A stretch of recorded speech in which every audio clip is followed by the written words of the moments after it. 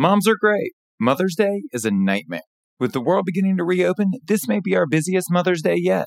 Yelp for Restaurants is here to help you execute a flawless service. Contactless table management, reservation management, and digital waitlisting tools ensure your diners don't have to wait around in long lines in an era of social distancing. Empower your guests to add themselves to your digital waitlist before they even leave home. Provide accurate wait times and automatically notify them right before their table is ready. Let's get back to business better than ever. Listeners of this podcast get 3 months of free access to Waitlist and $300 of free monthly advertising credits. Visit restaurants.yelp.com/Mother's Day to learn more. Welcome to Restaurant Marketing School. I'm Josh Kopel, a Michelin-rated restaurateur. Together with restaurant marketing expert Andy Rosenblum of Dining Alliance, we're unpacking the tools and tactics used by million-dollar marketing agencies to help you grow your restaurant. Join us daily to get marketing tips you can use in your restaurant today. Today, we're going to talk about the benefits and drawbacks to promos and discounts. Andy, take it away.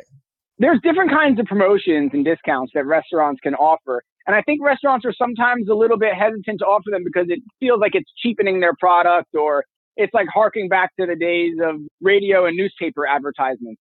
But I think it's really important to consider different types of promotions and different types of discounts.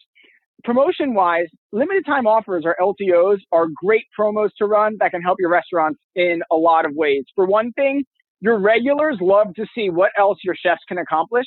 And so after they've already had your famous bolognese a few times, they might want to come in and try the shrimp special to see how you can kind of flex on the seafood angle of your business they might not have explored yet. Plus, LTOs are a really great way to use ingredients that are expiring soon, to use what's local and seasonal, and show your regulars that you're willing to experiment a little bit. And oftentimes, they're willing to experiment as well.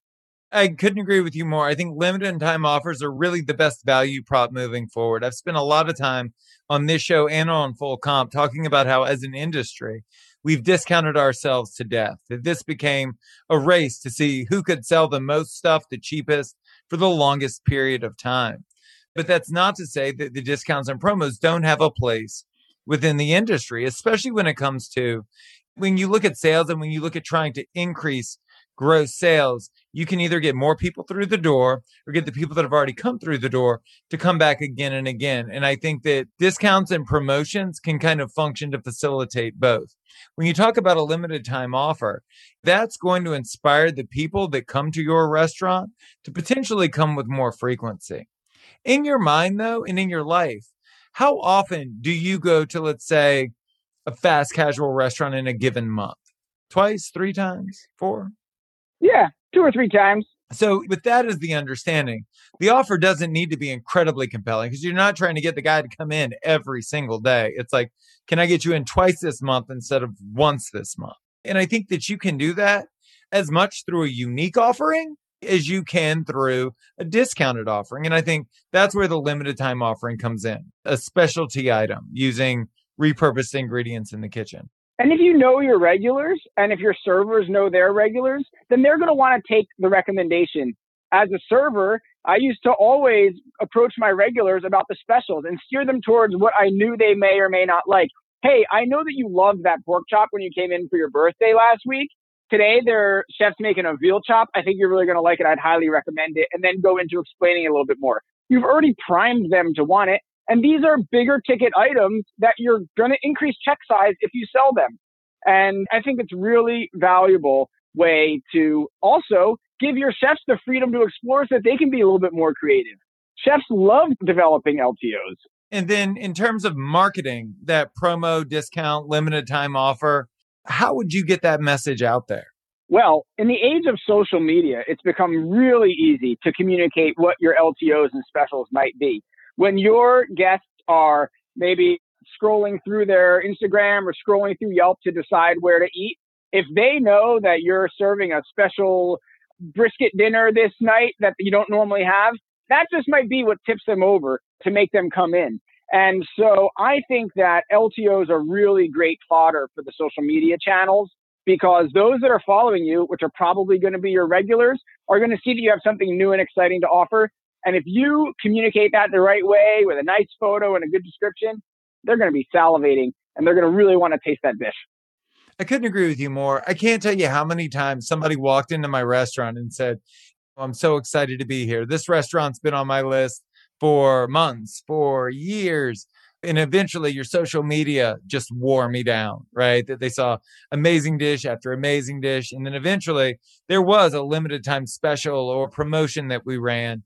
It wasn't necessarily discounted, right? Like we did this barbecue pop-up and we did it once a month and it would drive a ton of traffic and it would convert the people that were considering coming to the restaurant to butts in seats. So when we talk about all of this, I think it's as important to remember that the discounting has its place, but so does creativity and promotion as well that comes outside of that. Some people might say the Taco Tuesday is a little played out or something, but if you're thinking about whether to go try a new restaurant and they have a discount that night, the 2-for-1 beer or the 2-for-1 margarita or the $1 wings or the $1 oysters might just be the thing that gets them in to experience your restaurant for the first time.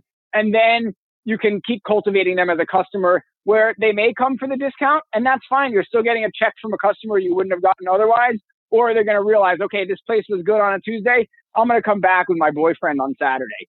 For sure. The last thing that I would offer when it comes to discounting and discounting strategy is this, and I learned it the hard way with that bar I owned in Hollywood for 10 years.